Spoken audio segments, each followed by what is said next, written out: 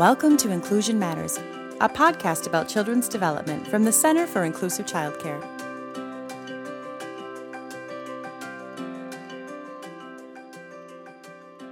Welcome to Inclusion Matters, a podcast from the Center for Inclusive Childcare. I'm Priscilla Weigel, the Executive Director, and I'm here today with a great partner and colleague and friend, Sarah Hawley, who is a public health nurse and owns Minnesota Child Care Health Consultants and spends a lot of time out in childcare. And she also is here today to talk to us about helping us kind of decipher some of the new updated guidance around health and safety in programs out in the state related to COVID, the ever-changing COVID. So, Sarah, welcome. That's correct. Thanks, Priscilla. Thank you for having me. We are going to talk about COVID today, and that's one thing I just want to preface it with. Everything that you hear today is current as of today, September 29th, 2022. We've all seen through the pandemic over the last couple of years that, the guidance changes as everything evolves. So this is current as of today, but you, as always, want to, continue to check the Minnesota Department of Health website as well as the Centers for Disease Control, CDC website, for updates, constantly. But as of today, the information we're going to cover is current. Okay. And so maybe too, at the end of our talk, we'll say the date again to remind people to just get that in their brain so that they can know that to be the case. So why don't you just jump right in and talk to us about some of the operational guidance to support internal in-person learning and all that involves. Yeah. I just kind of want to touch on today, sort of as we move forward here at this point in the pandemic, like how do we protect ourselves? How do we protect others, and just everyday prevention strategies? We get a lot of questions on that. So we're just going to kind of cover where things are at now and how to protect yourself. Just to reiterate, COVID changes, the guidance changes rapidly. So be sure to check those reliable resources. Really what happens is the current guidance just depends on community transition levels at that time. So, or if a program like a child care program is experiencing an outbreak or if their levels are high, then the guidance depends on that. That's kind of what we're going to go through today. So the current recommendations with the Minnesota Department of Health as of today is for childcare programs, really just to implement a core set of infectious disease prevention strategies as part of their normal everyday operations. And then they will layer additional prevention strategies specific to COVID-19 in response to, local changing situations, periods of increased community health impacts from COVID-19. So, and really, if you think about when you hear some of these, while they're specifically written for COVID-19 prevention, the guidance really can help prevent the spread of all infectious diseases and support healthy learning environments for all. So it is specific to COVID, but really it's going to help just prevent illness in general. And Minnesota Department of Health really refers to the guidance that the Centers for Disease Control has out. So they do currently have operational guidance, just kind of focused on supporting in-person learning. So just to touch on some changes, because, we've seen all sorts of different guidance, and it used to be where childcare centers would cohort, where they'd keep the same groups of children and staff together. There was a lot of screening before children would enter the building. That's all kind of gone away for now. CDC, they did remove the recommendation to cohort. They changed the recommendation to conduct screening testing to focus on high-risk activities during COVID-19 community level when those are high or in response to an outbreak. One of the things we're going to talk about too is they removed the recommendation to quarantine. So we'll talk about that, except if you're in a high-risk congregate setting, which would be like a halfway home, inpatient mental health facilities, corrections facilities, homeless shelters, things like that. And then they removed the information about testing to stay. And then they added more details about when you'd want to wear a mask, managing cases and exposures, and then how to respond if you do have an outbreak. So their guidance has really changed to include 5 main prevention measures. The first one they list is staying up to date on vaccinations. The second one is staying home if you're sick. third one is proper ventilation. And then the fourth one is hand hygiene, proper hand hygiene and respiratory etiquette, and then proper cleaning. So those are the 5 things that they really focus on now for early childhood programs for operational guidance for in-person learning. The first 2 stay up, that they're pretty clear cut, staying up to date on vaccinations. I know that the booster is out now, and is it bivalent, or I think it's called. Yep. And anyone really 6 months of age and older is eligible for vaccinations. So we really kind of want to focus on, that's it. It not only provides individual level protection, but vaccines really reduce the burden of COVID-19 on whole communities. So that's just kind of the leading public health strategy to prevent severe COVID-19 disease. So really focusing on vaccination is really, really important. Sure. And staying home if you're sick, that's something that, childcare, hopefully we've been pushing for that for a long time, because it's something that we expect of families. If there's a child that has a drippy nose or a, low grade fever, all of those things, there's all those guidelines. But this is also talking about staff. Stay home when you're sick, which is a hard thing to talk about in such a staffing crisis situation in childcare. It is. Yeah. Yeah. So this really is no different, but just kind of re-emphasized here, whether you have GI symptoms, or anything that you're sick from, or if you've got the COVID-19 symptoms, you really should not be at work or school. So if you can, let parents know the exclusion policies ahead of time so that they're not, surprised when that happens, and then trying to provide some sort of flexibility for the staff. I know it's hard because there is, staffing shortages right now, and actually kind of a crisis with that. Yes. So that's tricky, but really when children or staff are sick, they really should not be there, because it's just going to spread like that. So really encouraging, anyone ill to stay at home. Yeah. And how about ventilation? Now, when you're out and about in settings, what have you seen folks doing related to ventilation, and are people taking that seriously?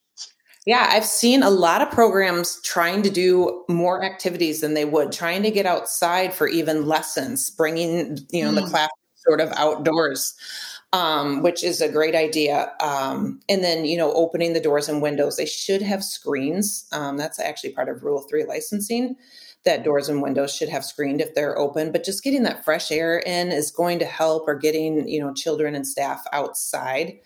And then, there have been some instances of some pandemic funding available to improve your indoor air quality in your buildings. So, programs could look into that. You can go on the CDC's website or the Environmental Protection Agency, the EPA's website, to get more information of that. But even just using like the portable air filters, with HEPA filters, we've seen some stuff like that can help improve ventilation. That's wonderful. And thank you for those resources. I'm finding more information too. And hand hygiene and respiratory etiquette, that also in early childhood has always been really, really important and kind of part of our repertoire and our protocols all the time. But I think, it's so good to be reminded of what that means, and what it really entails.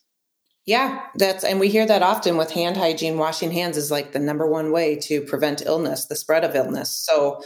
So important. So just reiterating with your staff, just when to wash hands. We've gone through those before, and I think they're pretty well laid out, but just, before and after using the restroom, before and after eating, really when you arrive to school, before you leave home, obviously after you contact bodily fluids, or you help a child, in the restroom, or you're, with their nose blowing or whatnot, after coughing, sneezing. You just want to remember all those times that it's really important to either wash your hands, and if for some reason you're not around soap and water, to use a hand sanitizer that contains at least 60% alcohol.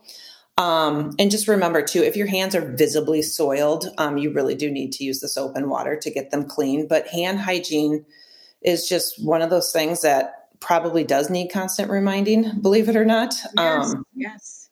And then with children too, monitor their hand washing. And if you see them put their hands in water and then they're in and out of there without any soap in 2 seconds, it's a lifelong skill to teach them. There's your opportunity to just, wash your hands with soap and water for at least 20 seconds.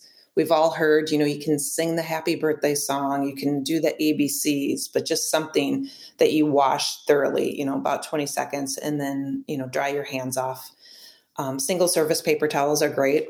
Mm-hmm. Don't want to use like a reusable towel that everyone is using. So paper towels would be good. And the respiratory etiquette, in addition to the hand hygiene, cover the coughs and sneezes. So try and grab a tissue to cover the cough and sneeze, which is great. And then when you're done, throw that tissue in the trash can and wash your hands again. If for some reason you don't have a tissue, try to cough into your elbow. Mm-hmm.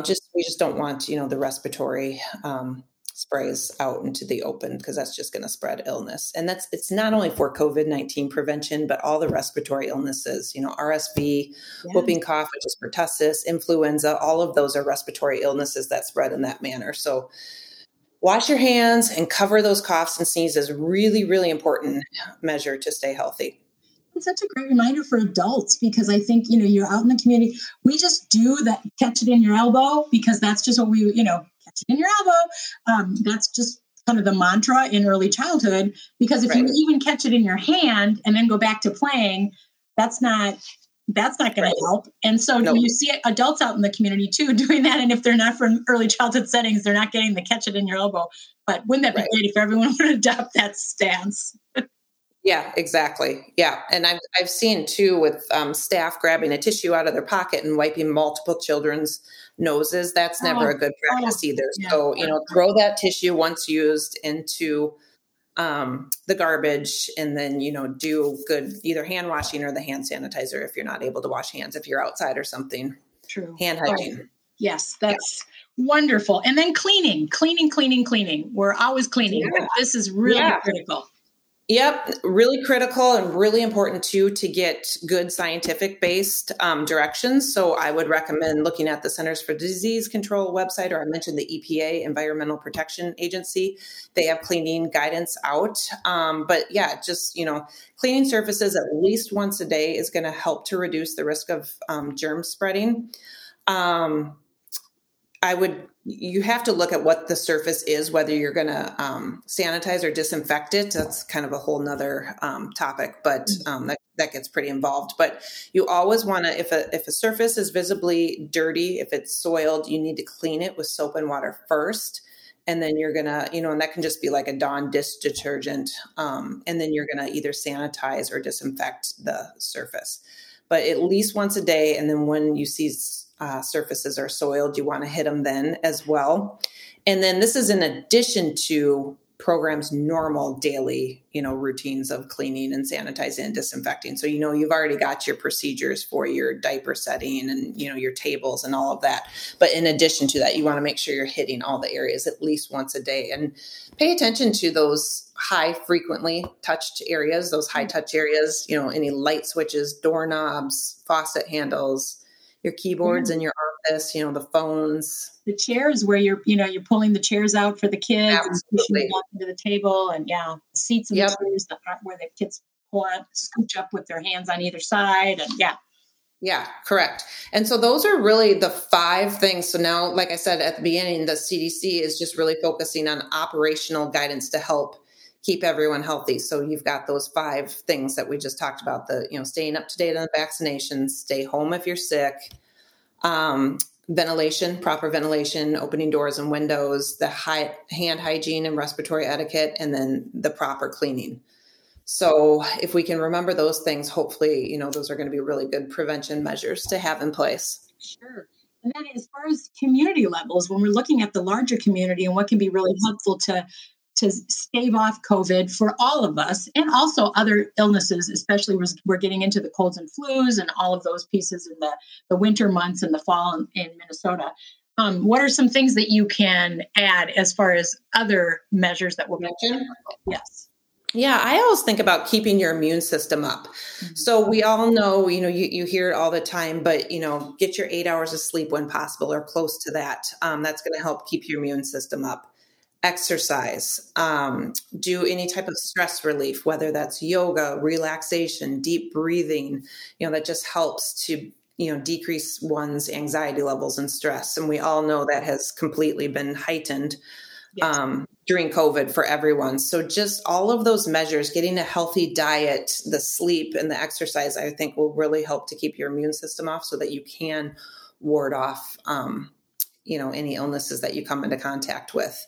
Get your annual influenza vaccination. That's, we talked about the COVID vaccination, but you also want to think about keeping current on all your vaccination. And just remember the influenza vaccination is a seasonal. So you get it yearly, and it's about that time of year right now, mid-September. So, that will help to prevent the likelihood of you getting the flu. And even if you do get the flu, it should make it a less severe case. So really, really important to remember to get your seasonal flu vaccination. Sure. Drinking plenty of fluids and water, that's another thing that can really be helpful to your system too. So the question, there's the question of masks and those updates as well. And I know that you mentioned when we were just talking before we started recording, just there are some changes related to that. And it's kind of hard to navigate that road because every place is different. Right.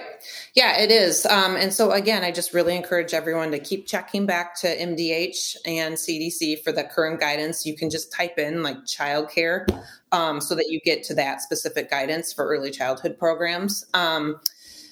So right now, that operational guidance of those 5 things we just discussed is their current guidance, but then they do have a plan in place, sort of contingent on if the levels get high in the community. CDC does a really good job of, you can type in your zip code and you can see what your community level is at, but they distinguish them by low, medium, or high. Mm-hmm. And basically what they're saying is when you're getting at that high level, that's when we need to start adding in extra, prevention levels. So that's going to be wearing masks. You mentioned that. So, if you get to a high level, or even if you're having an outbreak in your program, that's when you're going to add the wearing masks. So people always ask what type of mask. I think the biggest thing to focus on with masks is the importance is a mask that you're going to actually wear and that fits you properly. Because if it doesn't fit you properly and you have all sorts of gaps, it's really not going to do much good anyway. So just something proper that fits over your nose, your mouth and your chin, preventing leaks. You can still do cloth masks. They should be multiple layers of like a tightly woven fabric, and they really should have a nose wire too so that you can squeeze it against your face. You just don't want the gaps around the sides of the face. You don't want any. I've seen them with like exhalation vents. You don't want those. And, they do need to be cleaned. So if they're wet or dirty or anything like that, you don't want to wear it. The other type of mask that can be worn is a surgical mask. Again, just make sure it fits properly and has a nose wire, those like the procedure masks that you see at the doctor's office. Mm-hmm. They just need to be tossed though when they're dirty. And if they don't fit perfectly, you can tie like a knot in the loop too to get a little bit tighter towards your face. You just don't want any of those gaps around the sides of the face or the nose. So that's really important. And then, we've all heard of the N95 masks. Those do have a better filtration. You just want to make sure that you get an authentic one because there are some of them floating around out there that might not be real. They do have markings on them, printed on them to indicate if they're authentic or not. But those help to contain droplets and particles as you breathe, cough, or sneeze. So those are really good as well, but just something that fits you properly and something that you're actually going to wear. So when levels get higher in the community, or if you're having an outbreak, that's when CDC says, okay, now we're going to add back in the masks. The next thing that they say is we'll add back in testing. So diagnostic testing, early childhood programs can offer testing to students and staff if they have symptoms or if they were exposed. Or they can refer them out to a community testing site or at-home test, or the healthcare provider could do one. Screening testing is no longer recommended for routine screening, but if the levels get high in a community, then programs can consider implementing screening testing, but that's only, if you get back to that high level. Otherwise, we're not doing, or CDC is not recommending just screening testing right now. The one thing they would say, though, is if there's some high risk activities, you think of like close contact sports or like band or choir concerts, then you could, consider implementing screening testing. But other than that, in general, it's no longer recommended. Okay. And then quarantine and isolation, there's some changes with that as well. It used to be if you were exposed to COVID, your friend calls you and says, hey, you're over for dinner 2 days ago and I just came down with COVID, you would quarantine. Right. And as of today, the CDC no longer recommends quarantine. And just to clarify what that is, that means if you were exposed to COVID-19, you would stay home. Whereas isolation, which we're going to talk about next, is if you actually test positive for COVID-19, that's when you stay home. But as far as quarantine, so when you're exposed, they are no longer recommending that in general once you've been exposed to someone with COVID-19. Okay. But it does still recommend that people take precautions, including getting tested, wearing a mask, and you do want to test and wear a mask regardless of your vaccination status or if you've had a previous infection. So now if you get exposed to COVID, the breakdown is basically you wear a mask and then on day 6, you want to get tested. And of course, obviously watch for symptoms. Interesting. Wow. Yep. And then isolation would be if you actually test positive for COVID, then you do stay home. So you stay home for 5 days. So it's 5 days of isolating would be the recommendation. If you have to consider after 5 days, have your symptoms improved and have you been fever free for 24 hours without the use of fever reducing medication? If your symptoms haven't improved, then you continue to stay home and away from others until your symptoms improve and you're that fever free. And then once both of those are true, then you can return to, school or work, whichever it is, the program. But you continue to wear a mask around others, including those in your household, until 10 days have passed since your isolation began. Okay. Now, if your symptoms have improved after that 5 days, so regardless, you're home for 5 days, and you're wearing a mask. If your symptoms have improved, then you can go back to work or school, but you continue to wear that mask for another 5 days. So, and improved symptoms, that's kind of a gray area. Like, what exactly does that mean? Mm-hmm. It's basically you no longer feel ill. You can do your daily routine just as you did before. And then any remaining symptoms that you might have, like a cough or a runny nose, are really infrequent or very mild. Okay. All right. Yeah. Oh, wow. Yeah. That's a lot. Yeah. So no automatic quarantine anymore. But again, you're going to, watch for the symptoms, test on day 6, wear the mask, like I mentioned, but isolation, we are still doing. It's important to know how to count as well. Right. For isolation, day 0 is the day that your symptoms started, or you took the COVID-19 test, and then you start counting on day 1. Okay. Yeah. Okay. Well, that's helpful. And so to recap, we've got those 5 things. Yep. Stay up to date on vaccinations, stay home if you're sick, ventilation, hand hygiene and respiratory etiquette, and cleaning. Correct. And then the fact that all this can change depending on what COVID does in the community and whether your community is on a high, low. What were there 3 things? Was it high, low, medium, or was it just high, low, or medium? And once you hit a high level, or if your program's experiencing an outbreak, that's when we start adding in things that we just talked about. Yeah. So the masking and the wearing masks, testing, and then managing your cases and exposures. So, no more quarantine, but you mask. Mm-hmm. You watch for the symptoms, you test on day 6, and then isolating, obviously positive. So you add those things back in, but they're not for every day anymore. Okay. Well, Sarah, this has just been so helpful. And it's the kind of thing, as I'm sitting here thinking about this, it's almost like you'd say, okay, listen to this podcast once a week just to keep it fresh in your brain until it changes. And Right. so once again, it's today's date, September 29th, 2022. This is the CDC updated for today. This is what's real. And just note that it's very responsible to go to the CDC website or the MDH website and regularly check, because changes will occur. Yep. Absolutely. Yep. So current as of today, September 29th, 2022. And this guidance, I think they took away, like all the cohorting things, and that guidance August 11th. So we're maybe 6 weeks. Okay. Right now. So current as of now, but yeah, continue to watch for updates and continue to watch your community levels as well. You can go on the CDC website, and like I mentioned earlier, you can put in your zip code if you're wondering, the cases in your area. Right. But that's, when they get high, that's when you got to start adding in other layers. All right. Lots to be thinking about, lots to be watching for. And thank you again, Sarah, for your expertise and sharing it with us here on Inclusion Matters. If you want more information, you can go to our website related to anything health and safety. We have had so many great, helpful things from Sarah in different podcast episodes, inclusivechildcare.org.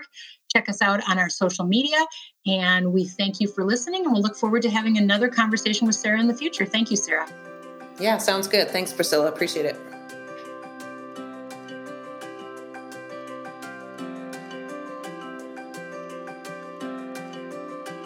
Thanks for listening. For more resources, visit us at inclusivechildcare.org.